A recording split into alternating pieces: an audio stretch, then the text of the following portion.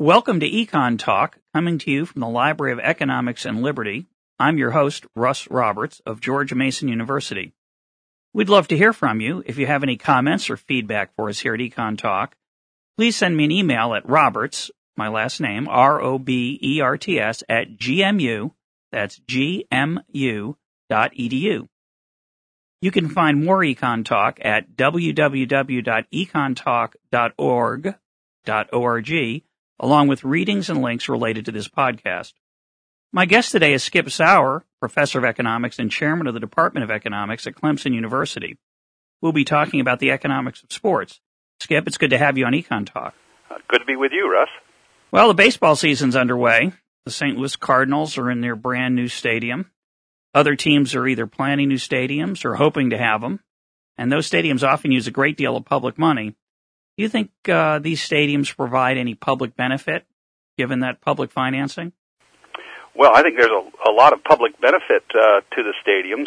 I think most of that benefit is captured by the people who are selling the product.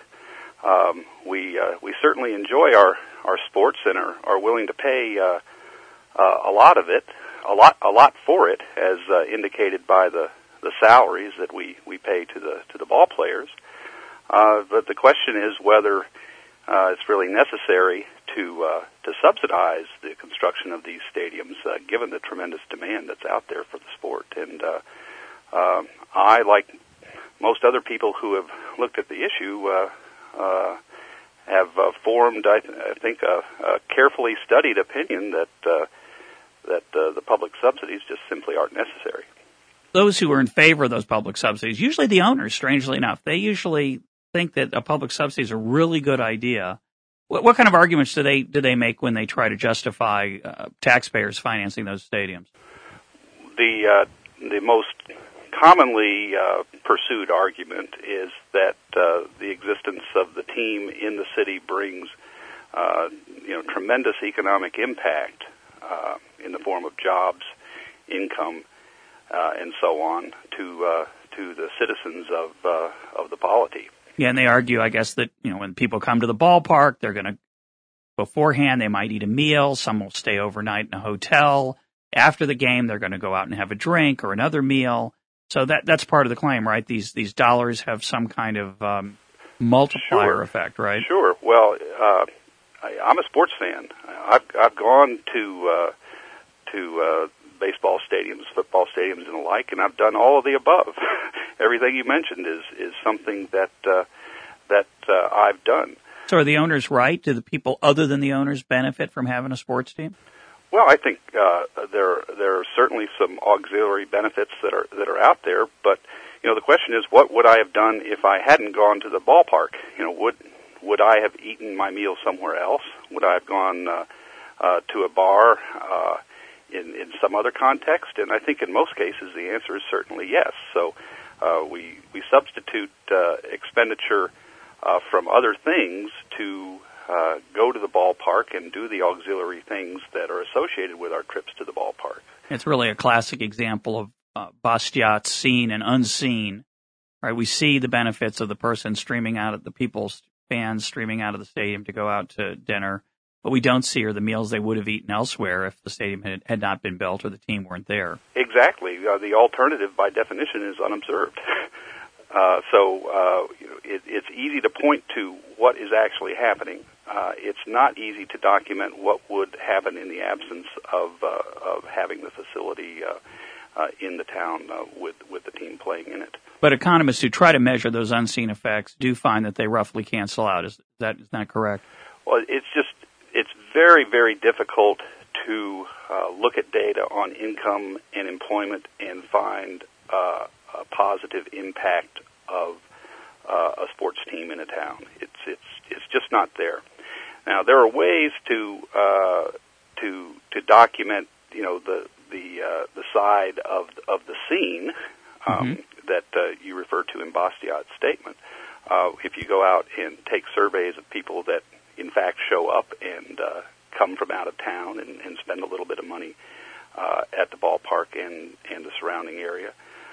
So there when you do that sort of analysis, you do come up with some modest estimate of economic impact if you do it properly.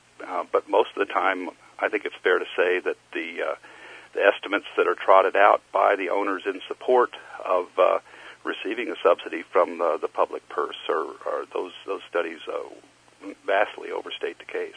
Of course, they usually ignore the fact that this large piece of land, often subsidized by the city in other ways, sure, is only active 81 days a year in the case of a baseball stadium. Right. There may be a concert there a few nights.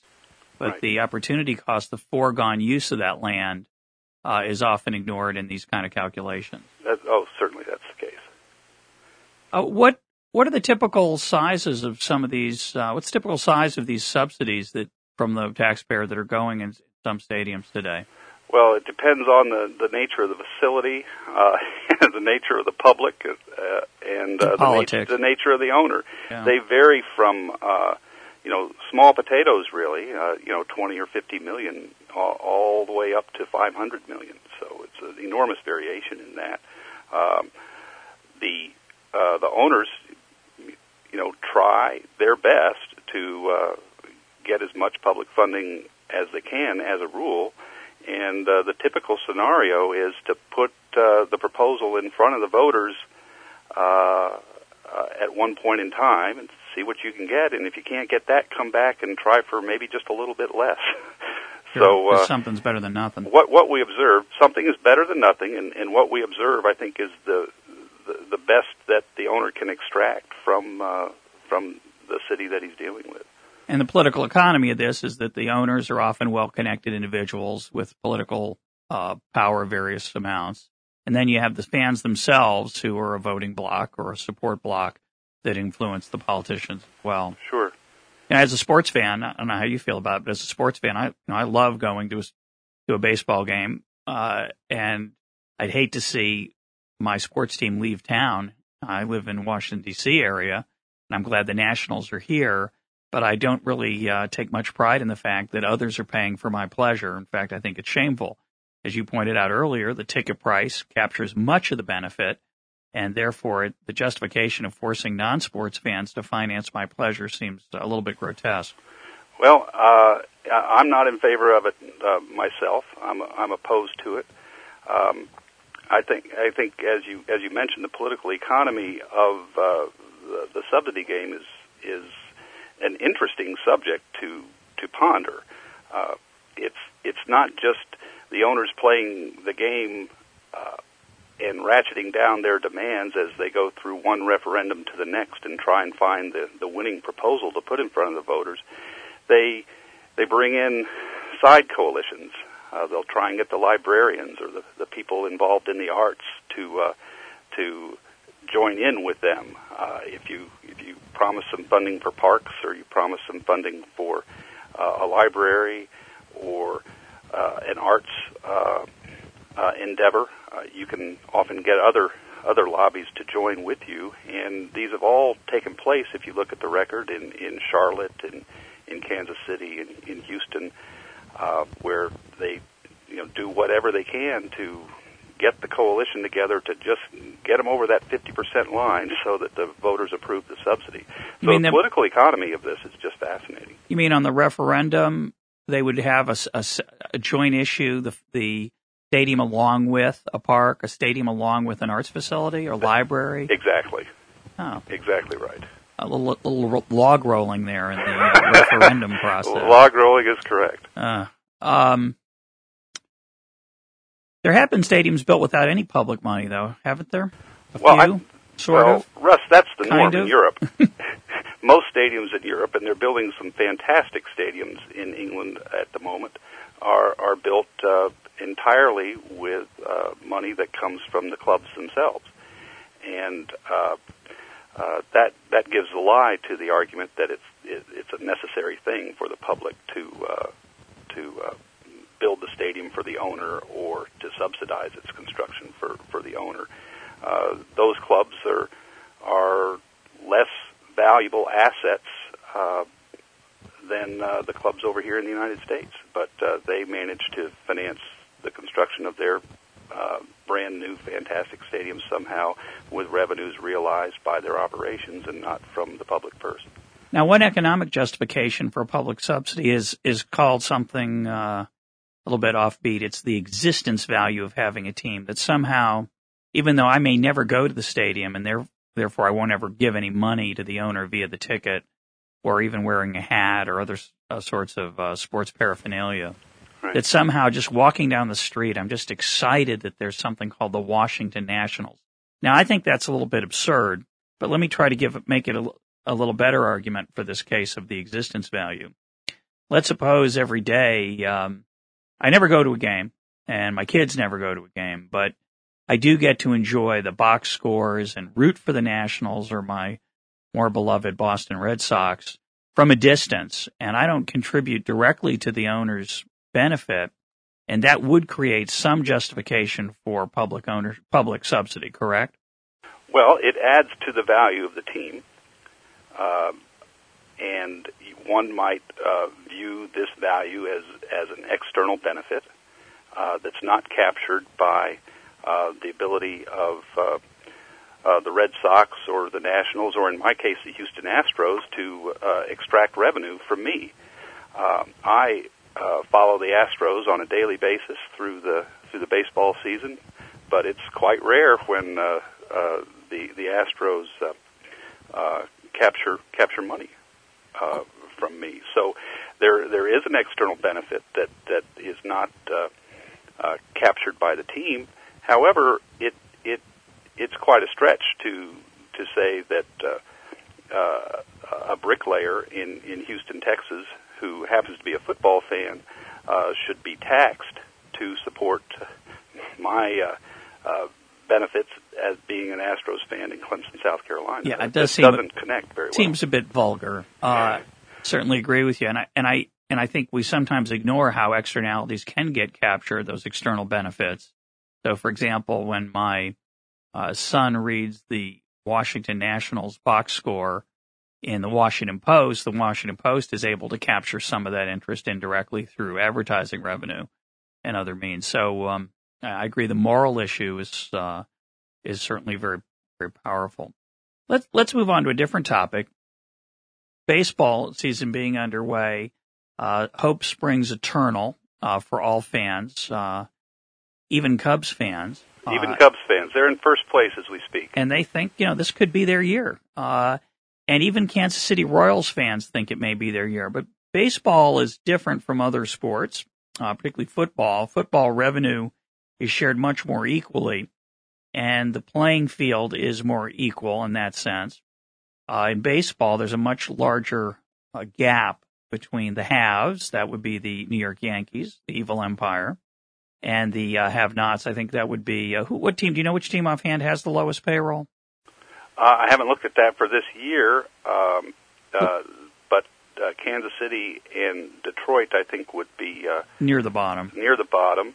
Then you have in recent history the Oakland A's, who have been near the bottom, but actually have been somewhat successful. But the teams near the bottom they could spend more. They have a little bit of a disadvantage, though, compared to the Yankees, which is that the Yankees have that lovely New York metropolitan area, not right. quite to themselves. They share it with the Mets, but right. It's an enormous area divided between two enormous fan bases. Correct. Whereas Kansas City is much smaller.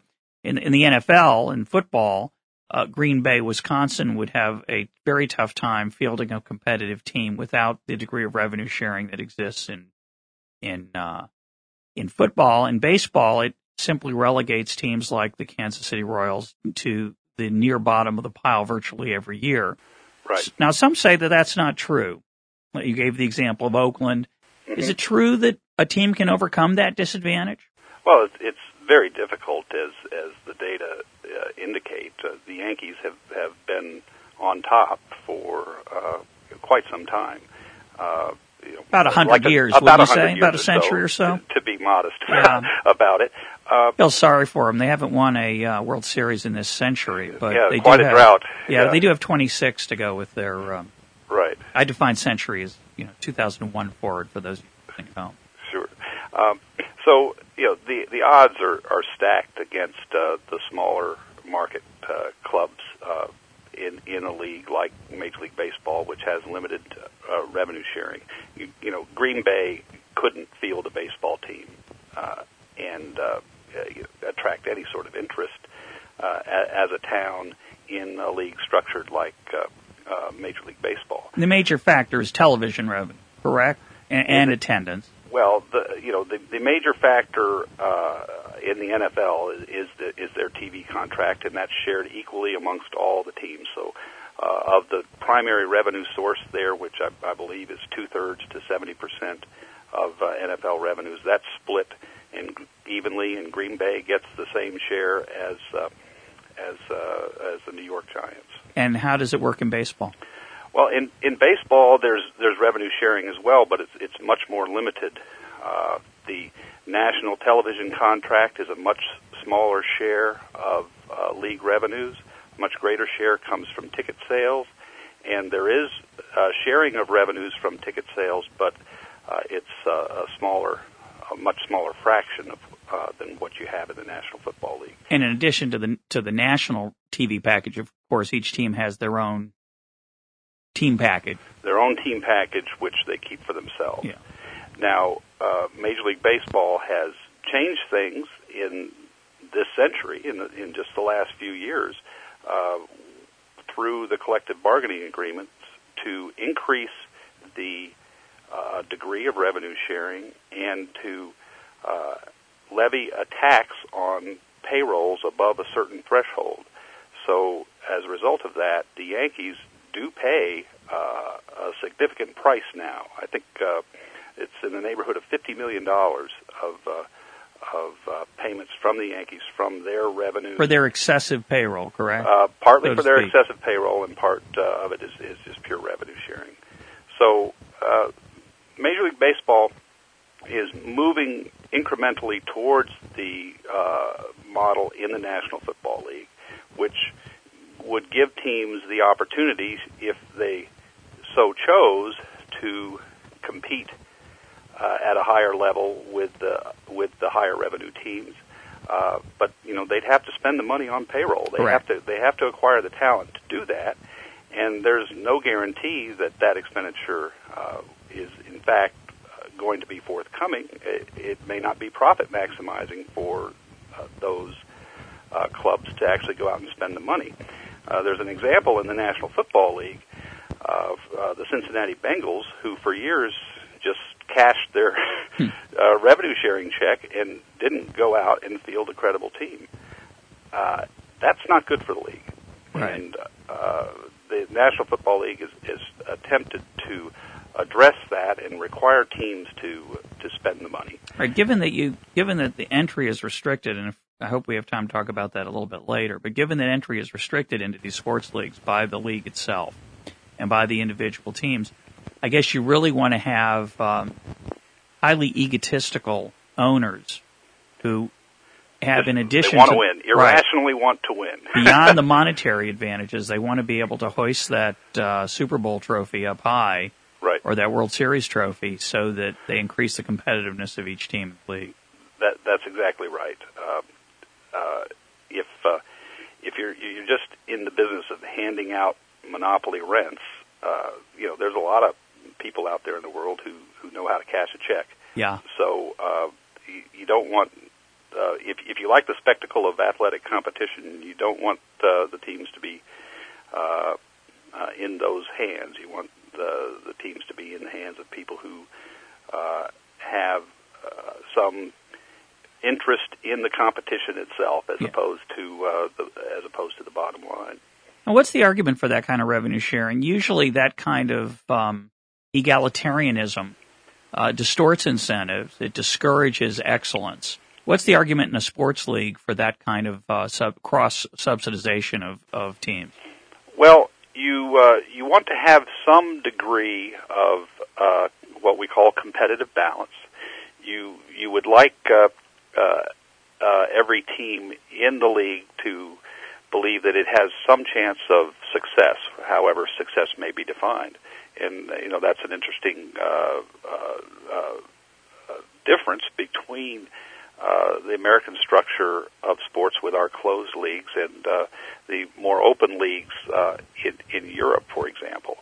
In our leagues, we have much more extensive revenue sharing to try and keep the teams at the bottom in there with some chance of making it to the top. But the top prize is defined in such a way that it makes it a low probability event for a team like, say, the Tampa Bay Devil Rays to view themselves as successful.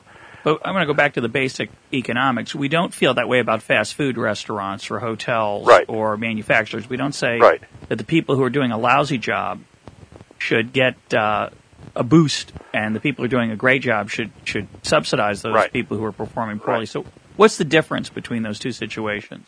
Well, it's a huge irony, Russ. Here in the United States, we have closed leagues which have, in some sense, socialistic principles at the root of them. In Europe, we have a much more capitalistic open system where anyone can reach for the top if they care to, and if you don't succeed, you drop through the leagues on down to lower levels and so on. So it's a much more vibrant system of competition than we have over here in the States. It's an irony that I don't think economics can explain very well. You might. It's an interesting question. Let me make sure I understand how this works. In Europe, I have a, what is it called? It's called it's not the first tier. What do they call it? Well, they change the names for marketing purposes all the time. So you do have a top league and then a lower division and then divisions below that. And in England now, the top league is called the Premier League, and the division below that is called League One, and or the Championship, which is an odd sort of marketing device. It used to be very straightforward. They used to have first division, second division, third division, fourth division, and so on. Well, let's call it that for the purposes of this conversation to keep it straight. So if I'm a lower place team in the first division, I'm at risk of dropping down into the second division, correct? That's right. And if I'm an excellent team in the second division, I can move up. Right. Do they ever move up and then win the championship in those higher divisions? It's rare, but it happens. Mm-hmm. We have a team in the top division in England right now, Blackburn Rovers, that moved up and was able to compete and actually took the title in the top division in the early part of the 1990s. I assume you're referring to what Americans call soccer. That's correct. And what the Brits call football. That's what they call football. What they call it? Yeah, they call it football. Way too logical. Association football is the true name for it, and it was the form of football that became dominant over there. They all emerged out of the same sort of mess: rugby football, association football, and now American football. And association football was shortened to soccer from association. Yeah. So that's the origins of Very the cool. term. But Blackburn Rovers did win the championship. You have another team now, Bolton Wanderers, which moved up into the top division a few years ago, actually bobbed up and down. And they've been on the cusp of competing for prizes in the league and in Europe, in other knockout competitions amongst other European clubs because of their stature as a top division team in England, and so on. And you have teams that were once dominant in England. Nottingham Forest, who around 1979 to 1981 were the best team in Europe, are now knocking around in the lower divisions. Leeds United, at about the same time, were a huge force in England, winning championships in the top division. They're now knocking around in the second division. So there's a fluid nature to the competition that you have, where anyone who wants to manage a club and try and improve it can go all the way to the top, and if they don't pay much attention, they could drop all the way to the bottom. It is surprisingly meritocratic, given the more of a meritocracy than we might expect, given what's going on in France these days with the riots over the possibility of being able to fire a younger worker. So basically, what happens in the sports leagues is that in the football is in England is that, so it's England, not France, but in England, the worst teams get fired, get pushed down into the second tier. Does France have that, by the way? Yes. Do you know? Yes, France has the same system. Interesting. American sports are the anomaly here. But the American sports, to come back to the socialism idea, one of the justifications for this kind of these, let me say that again. These open leagues in Europe allow for competition, create a pressure on teams to perform and strive. Yes. But in America, the revenue sharing is supposed to accomplish that. But the reason it's different than, say, a manufacturing industry, the reason sports is different is that sports is a zero-sum game. The league is a zero-sum game. Sports isn't, but the league is. The league's got to be at 500. You got to have an equal number of winners and losers in any one season. So the argument here, I think, is that by cross-subsidizing, you encourage this competitiveness that would be difficult to create in other ways. The open league is one way to do it. Correct. But unlike, say, manufacturing or fast food or haircuts or financial services, if a company does a bad job, it goes out of business, a new company can spring up and compete, and that profit and loss system is what spurs competition. In the sports league, you can't just say, I'm going to start a new New York sports team in the American League to compete with the Yankees. They've got a big share of the market, right? Because you'd have to get in the schedule, and it just wouldn't work. Right. There has to be coordination amongst all the participants in the league of some form. And that's the justification for the sports not being subject to the antitrust laws. Is that correct in America? That's right. There has to be coordination. Some form of joint coordination between the competitors is required, and of course the question is, what degree of joint coordination among those actors is, in some sense, the right amount. Now, that being absolved or not having the antitrust clause apply to you seems to me, I'd love to hear your thoughts on this, seems to be a club or hammer that Congress and others hold over sports leagues and owners when they don't like the way they're behaving. We have a little dust-up going on here in the D.C. area. The Baltimore Orioles used to have most of the D.C. market in baseball. The owner, Peter Angelos, dutifully pursuing his self-interest, tried to keep out a Washington baseball team. Right. He's now failed. Right. But as part of that deal, he was given this bizarre control over the television revenues of the Washington Nationals baseball team. Can you tell us a little bit about that? Well, let's back up a little bit. Every team in Major League Baseball has some degree of territorial rights or territorial integrity, and the ability of the league to do that is granted by the antitrust exemption. So there's just no antitrust scrutiny over whether Baltimore has rights to exclude other teams from playing in Baltimore. Then where you get into the gray areas, both within the league and outside, is whether Peter Angelos, as the owner of Baltimore, has the right to keep someone in a neighboring city, such as Washington, D.C., from competing with him for viewers and people who will attend the games. And so there was tremendous wrangling when the Expos franchise was relocated to the District of Columbia, and Angelos extracted a lot of concessions from Major League Baseball by threatening to hold up the transaction.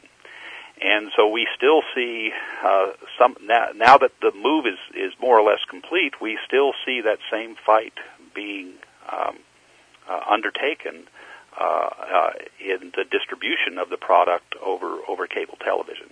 So that's what we're looking at the moment. And do you know what his control of those revenues are? He's got something like 2/3 or 70%, I think, of the Washington baseball team's revenues go to him, and he's limiting how much people have access to those games. I think he has 90% of the revenues that are associated with the network which carries the Orioles and the Nationals games. So 90% goes to the Orioles, which is kind of an odd proportion, you would think, but yes. That's the price of getting him to agree to the rearrangement, if you will, of territorial rights. Well, I think it'll be interesting to see if that privately agreed on contractual arrangement holds up, because political pressure from Washington Nationals baseball fans who are now find it somewhat difficult to watch the games because the way the cable network is set up. Right.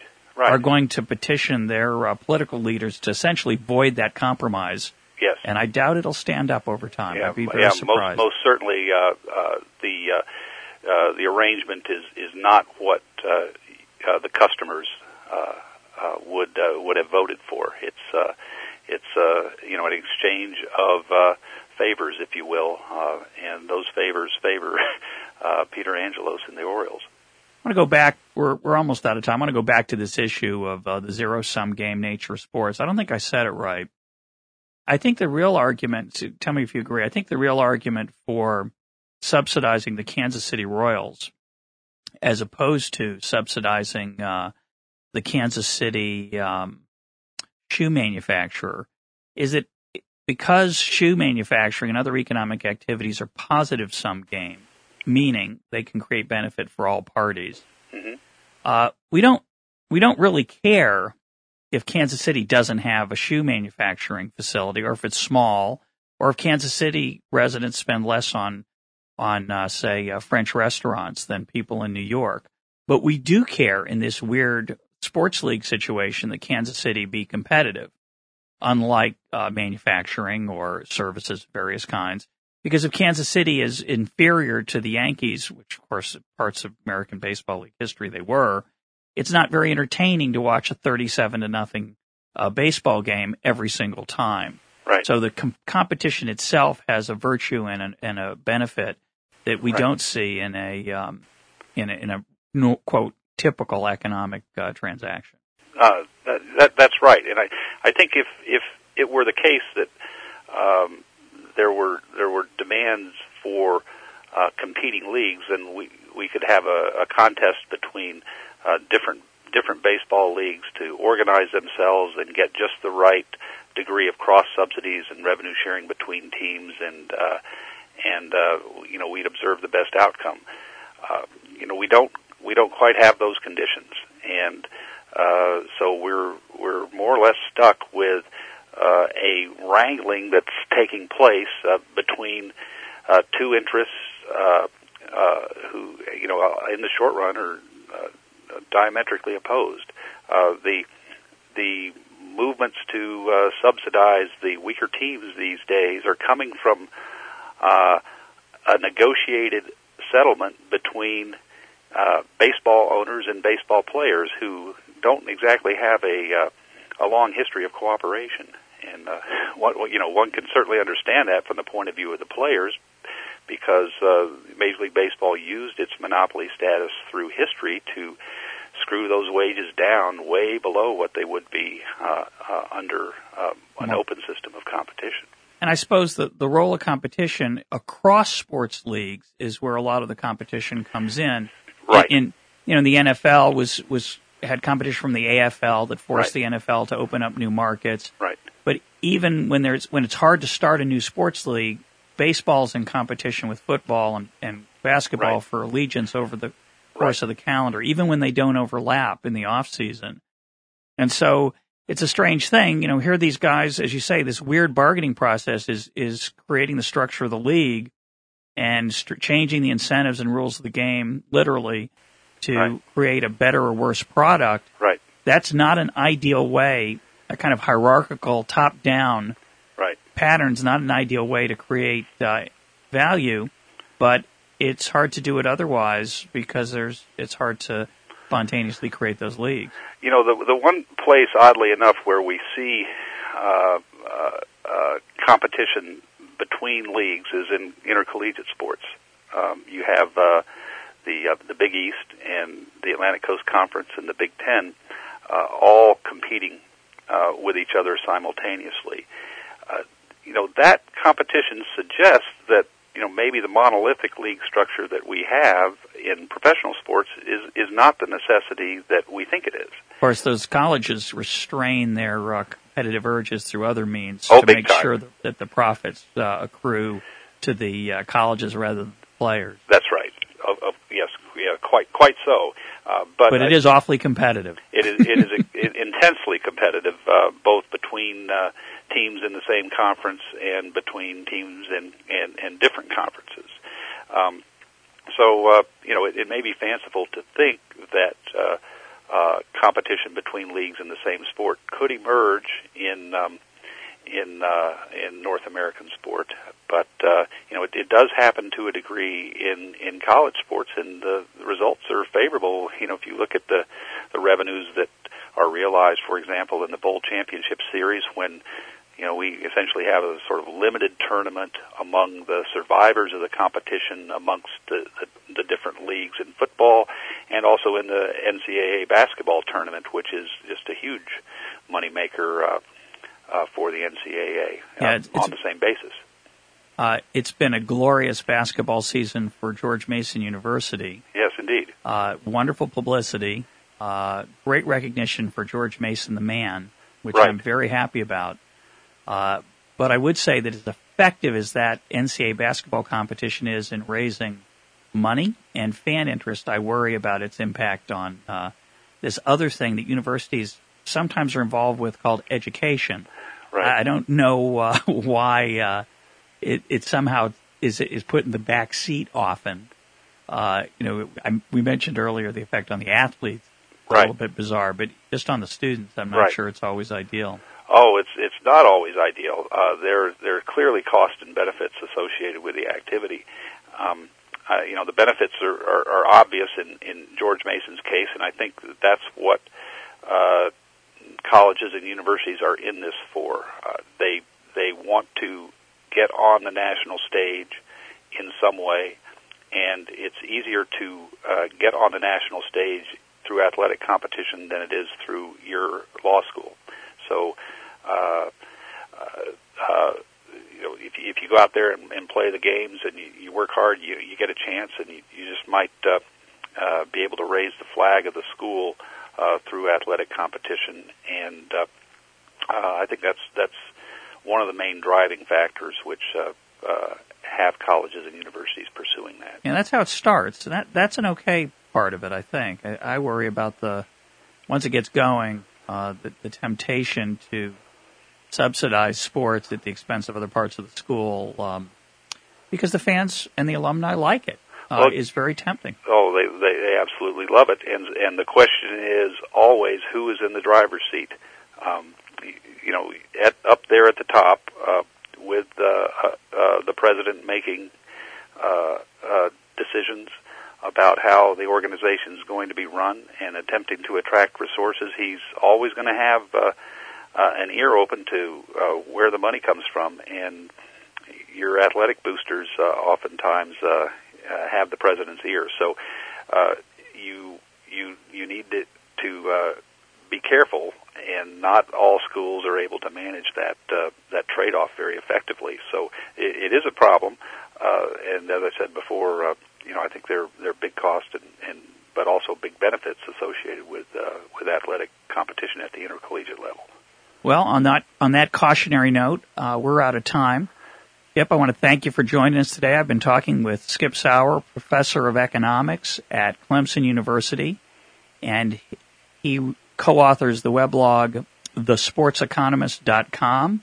That information and other links and other readings can be found at our homepage, www.econtalk.org. Thank you very much. Thank you, Russ. It's been a great pleasure.